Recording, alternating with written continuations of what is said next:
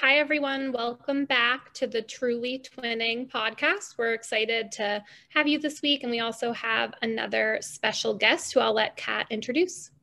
Yeah, so we have Jacqueline on the episode today. I connected with her through the Entreprenista League, which is a really great community of female entrepreneurs that are all starting different businesses. And Jacqueline happens to be in New York City, where I'm located, and is a trademark attorney that's just started her own practice.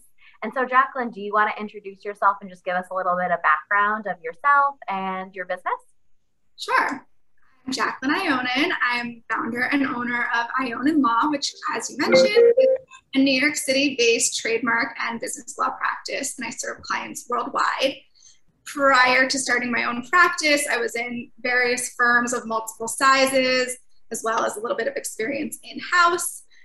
And I actually also spent a couple of years in the talent management world. So I had like a bit of a prior life doing that.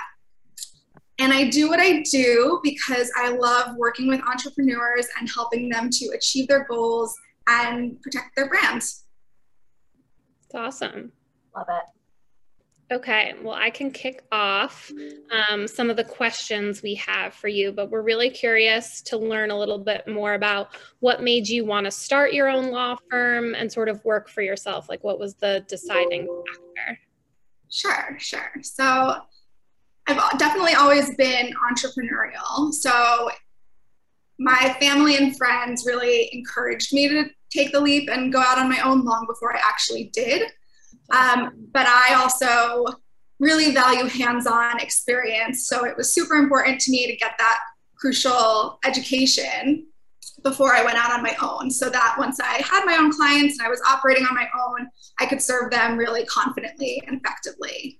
But after a few years of working in various firms, I really found that I was craving more direct client interaction, as well as more control over the tone and the approach of my work than I was really ever going to be able to get while working for other people who, get to set that. So I decided to go for it and haven't looked back. That's awesome. Yeah, and I feel like I can relate because I feel like I've always been like a go-getter and having like the entrepreneurial spirit, but I never really envisioned in my original career actually going out on my own. But I feel like our parents definitely always encouraged us, like, you can do it. So eventually it just clicks. Totally. As a lawyer, my parents were always like, just hang your own shingle. You can always do that. Just hang your own shingle. So it was strongly encouraged, especially, having seen me be entrepreneurial my whole life and start things from the ground up in school and as a child. So yeah. Sure. No, that's awesome. Can you tell us a little bit about law school and that LSAT that everyone has to take? Just give us a little inside scoop about was that even hard for you, or if someone who's seeking out to be a lawyer, is it just like, oh, I can take this test, no problem? Because like I could, just the idea of that gives me anxiety. So the LSAT has different sections. And one section is logic games. And I actually would do those for fun. Like I'd be like in a waiting room doing it for fun instead of reading a magazine. It's a puzzle. You have all the facts in front of you and you get to put the pieces together. Okay. And the answers are all there. You don't have to find them anywhere else. They're all in front of you. So I really liked that. Some of the other parts were not as easy for me, but did well enough, I guess, because I got into law school. But law school itself, for me personally, was incredibly hard because I do not have a very strong memory or strong retention. So law school is basically all reading, memorizing, regurgitating. And so it was the classes that I ended up doing well in. One in particular was a trial course. And that's because we sort of were given these scenarios and situations, a set of facts, and then we had to figure out the strategy that we wanted to work with. So it was the same thing. It was like a puzzle again. So I have learned that I am really good at puzzles and not that good at remembering things.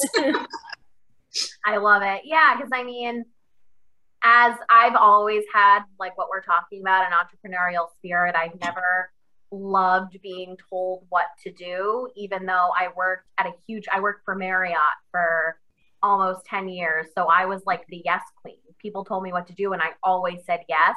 But Yeah. when I was younger, I never like loved school. I was never a straight A student. And I always just wanted to go out and do my own thing. And I think it's funny how that part of my personality has come back to me now that I've left like corporate America and I'm an entrepreneur. So just hearing about your experience in school is interesting because I think there's a perception that if you're a lawyer, you are automatically like academic, straight A's.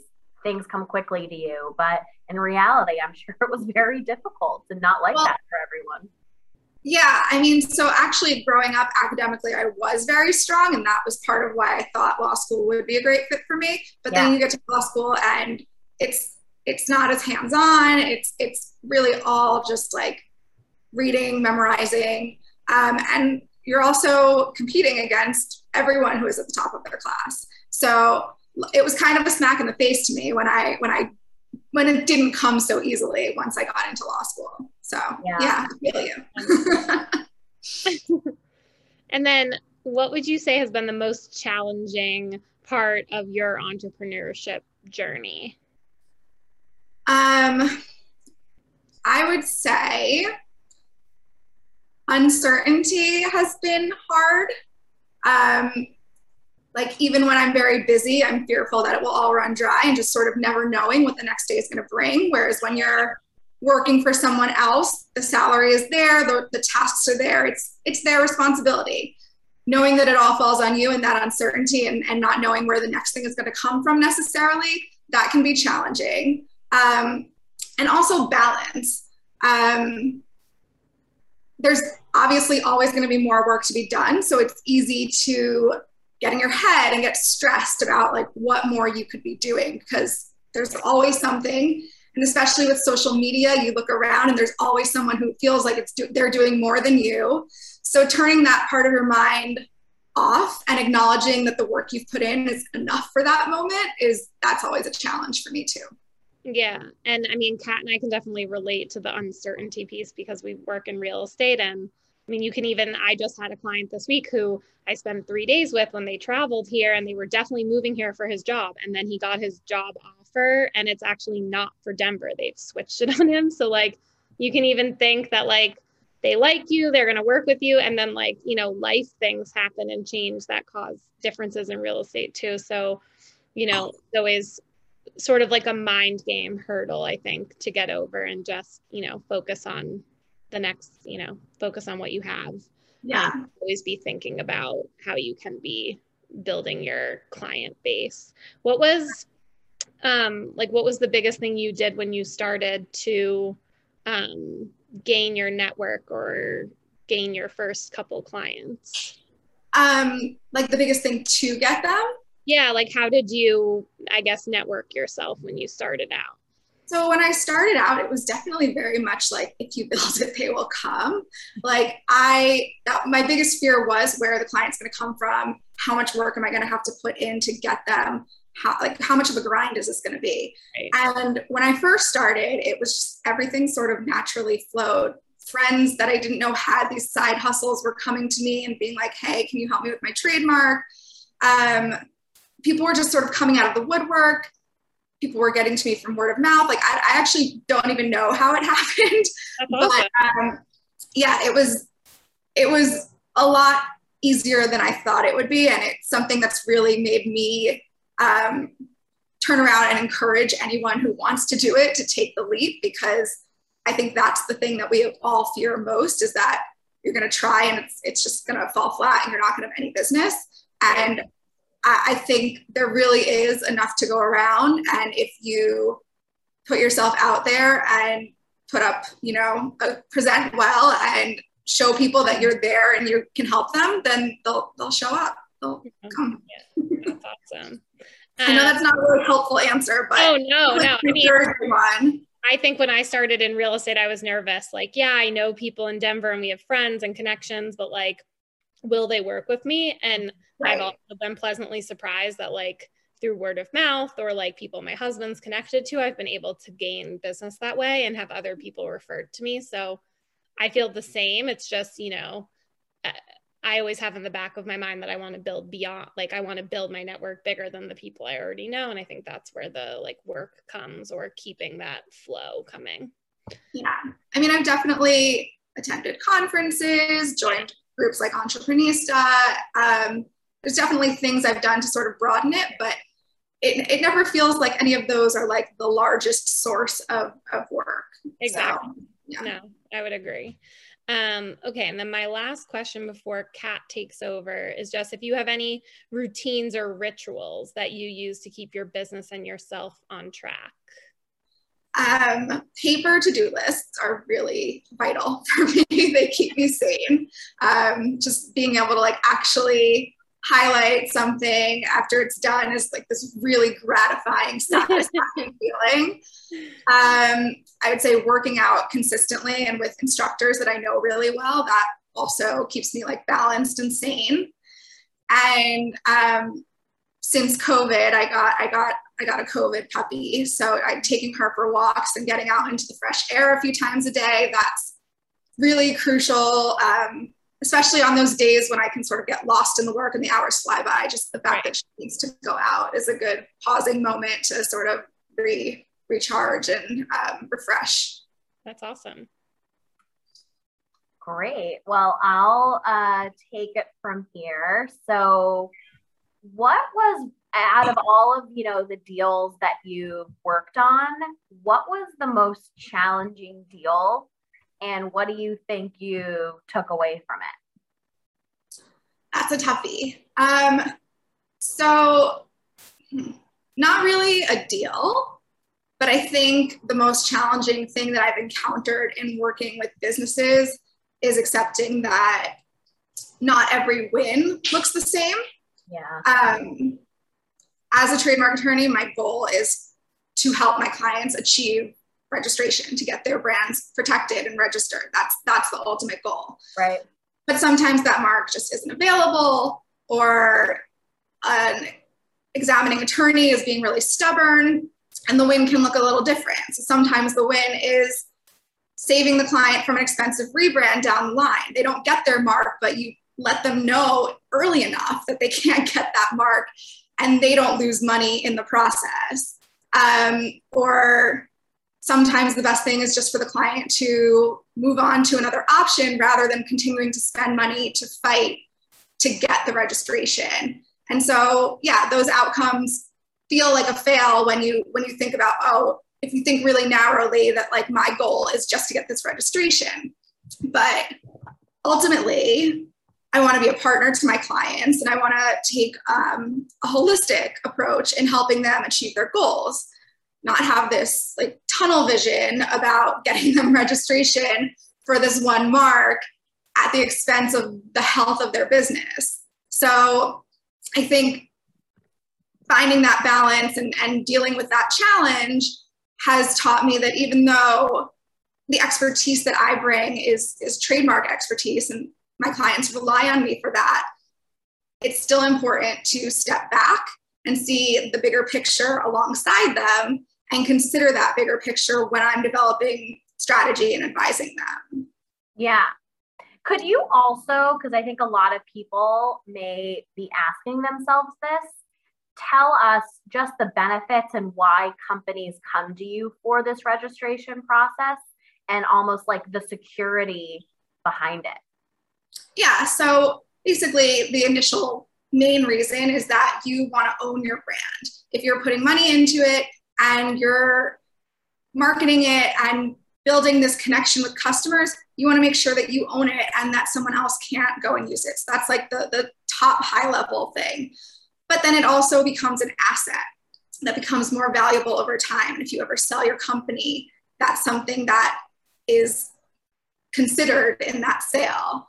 And it allows you to enforce it in a way that against infringement that you couldn't if you didn't have the registration. So actually you can just by using the mark, you get some rights, but those rights are incredibly limited. So once you have the registration, you have a stronger ground to stand on to go after those people who may be infringing. And it doesn't have to mean that they're using your exact mark. It could be anything that's confusingly similar. So it gives you this broad range to go after other people and say, hey, this is going to be a problem. You know, I have customers coming to me confused and thinking that your product is from us, and we can't have that. So like, you're going to have to make a change or do something because right now you're infringing on our federal registration. So yeah, those are just some of the sort of high level reasons that you go for trademark registration. Yeah, no, thanks for that, because sure. That could like totally just go over someone's head. So when you were first going to law school and then I guess got into law and then were opening your own business, did you always want to be a trademark lawyer, or did that happen over time where you realized this is the field that you were passionate about? So going into law school, sorry, eyelash issue. No problem. Going into law school, I was thinking either intellectual property or entertainment. I actually, undergrad, I studied advertising at one of the top communication schools in the country. And I've always been sort of obsessed with language, specifically pronunciation and where emphasis is properly placed in words and phrases. Just a weird quirk.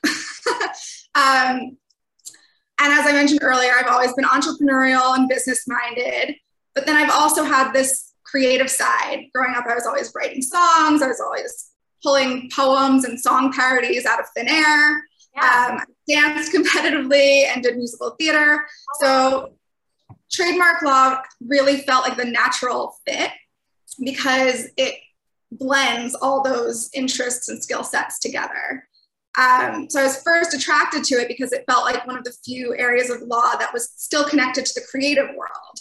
Yeah. And I also thought entertainment law seemed like it was, but the more I explored that route, the more I understood that that practice is a lot drier and more transactional and not as sexy and fun. But because I sort of had all this background, the idea of focusing on businesses' brands and protecting them felt like I was also putting my advertising roots to good use. I also found that it enables me to work with small business owners at the start of their entrepreneurial journey and help them to strategically develop strong trademarks and protect them, which again satisfied sort of my entrepreneurial and business-minded side. But I think really what solidified it for me is the language aspect of it. It lets me like nerd out on language particulars in a way that I'm not sure any other career path that exists would. To sort of give a little more understanding of that, during the process of attempting to get a trademark registered, the governing body that examines the applications, the USPTO, they can refuse your application if they feel it's too confusing. They feel the mark is too confusingly similar to another mark that was filed or registered before yours. So sorry if this is like getting too in the weeds. But no, I'm into it. Interesting. So in order to overcome that refusal and have your application move forward, the applicant or the applicant's attorney has to submit arguments. And in these arguments, you can show, among other things, that the marks look different, sound different, and or mean different things. So the thing that I really get most excited about in my work is being able to develop creative arguments about how two words or phrases sound different because of pronunciation differences when in context, or how the beginning of one word in a phrase's sound can affect the sound of the end of the word before it, or vice versa. And this is all like obviously stuff that normal people don't enjoy. So, well, and you can like build a case. It sounds like if you get pushback, what you like is like going like really being that counsel, like going back and being like, no, it's distinctive for X, Y, and Z reasons. Right. But like really getting into the nitty gritty of the language part of it and the sounds and like that, honestly, for me is like getting paid for the thing that my friends and family find the most irritating about me. So it's a joy. So basically, when you put together all those things, like developing arguments about language, working alongside business owners, the element of working with brands and staying connected to like the creative aspect of business, it feels like it's tailor-made for me. So it was something I thought was going to work out from the beginning. And then once I really got my hands into it and saw what it was really about, it just couldn't be more perfect. Yeah. And what's cool is you have a lot in common with your clients, because your clients are an aspect of who you are too, whether it's like a small business or it's a creative person starting a business. Like you can learn about all these different ideas that people have, big or small, which is really cool. Definitely. Yeah. I think there's like a special ability to serve clients when you sort of understand where they're coming from. Yeah. Yeah. Okay. So last but not least, what advice would you have for, another entrepreneur that's just starting out, or someone who really wants to start a business but hasn't taken the leap yet? So they're just starting out or haven't taken the leap yet. My first advice is just take the leap, because as I said, my experience has very much been, if you build it, they will come. So I think like get over that fear and just do it. But then quickly following that, don't expect it to all get done at once. I'm actually 3 years in and I'm always building new systems, improving and updating old ones, adding new layers to my business, and like constantly revamping. So I think you have to sort of allow yourself that process and that time and not expect it to be, at Z when you're at A. It happens over time. And I think for anyone who is sort of at that starting point of their business, or at the starting point of developing a product within their business or an arm of their business, I would say, with regard to trademarks specifically, do not wait until you have a problem to work with a trademark attorney. You'll save money by working with one proactively. And the best time to do it is during the development stages of whatever it is, your brand or the product or whatever. Whenever you're thinking of those names and those logos, that's when you want to involve a trademark attorney, because they will give you an idea of whether the brand is cleared before you spend too much money developing it. And it's going to save you from an expensive rebrand down the line, or landing in hot water with other trademark owners, or having to go through lengthy and costly litigation. So yeah, some general advice and some trademark specific advice. Kat, did we get Habitats by Kat trademarked? No. And that's why I'm like, holy shit, Jacqueline, I'm calling you. I'm like, oh, yeah. We've gotten too far. We did have an attorney open up the LLC, so we're clean there. Like we had a business attorney do that, and we really trust him, so we're good on that front. But yeah, we do not have. I've never worked with a trademark attorney. You're our new trademark attorney. Is Habitats by Kat? Are we good, you think? It's a little descriptive, so we'd have to talk about that. But do you guys have a logo? Yeah. Okay, so the logo that could be registrable. Yeah. Let us the logo. If you go to the my signature and my email, you'll see it. It should pop up at the bottom.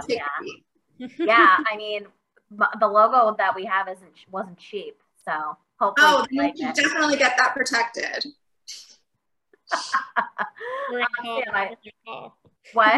We're gonna call Jacqueline for help now.